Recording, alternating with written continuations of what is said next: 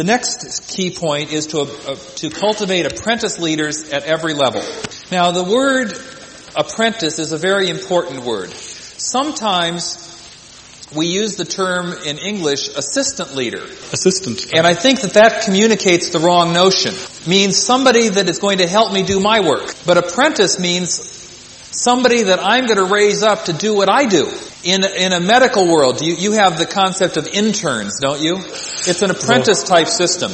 And the goal of that is to raise them up underneath a more experienced one to be able to go out and do it on their own. So if you want a church to be able to grow and to increase, at every level, have every leader have an apprentice leader. You'll hear me say this several times during the conference, and I will say it repeatedly, deliberately, not because I'm just getting old. If you want cell groups to multiply, always start new groups with an apprentice leader from the beginning. So you have multiplication at every level. Okay, what I'd like to have you do is process what we've talked about. Here are the 6 steps of raising up leaders. Ask yourselves 2 questions. What are we doing well?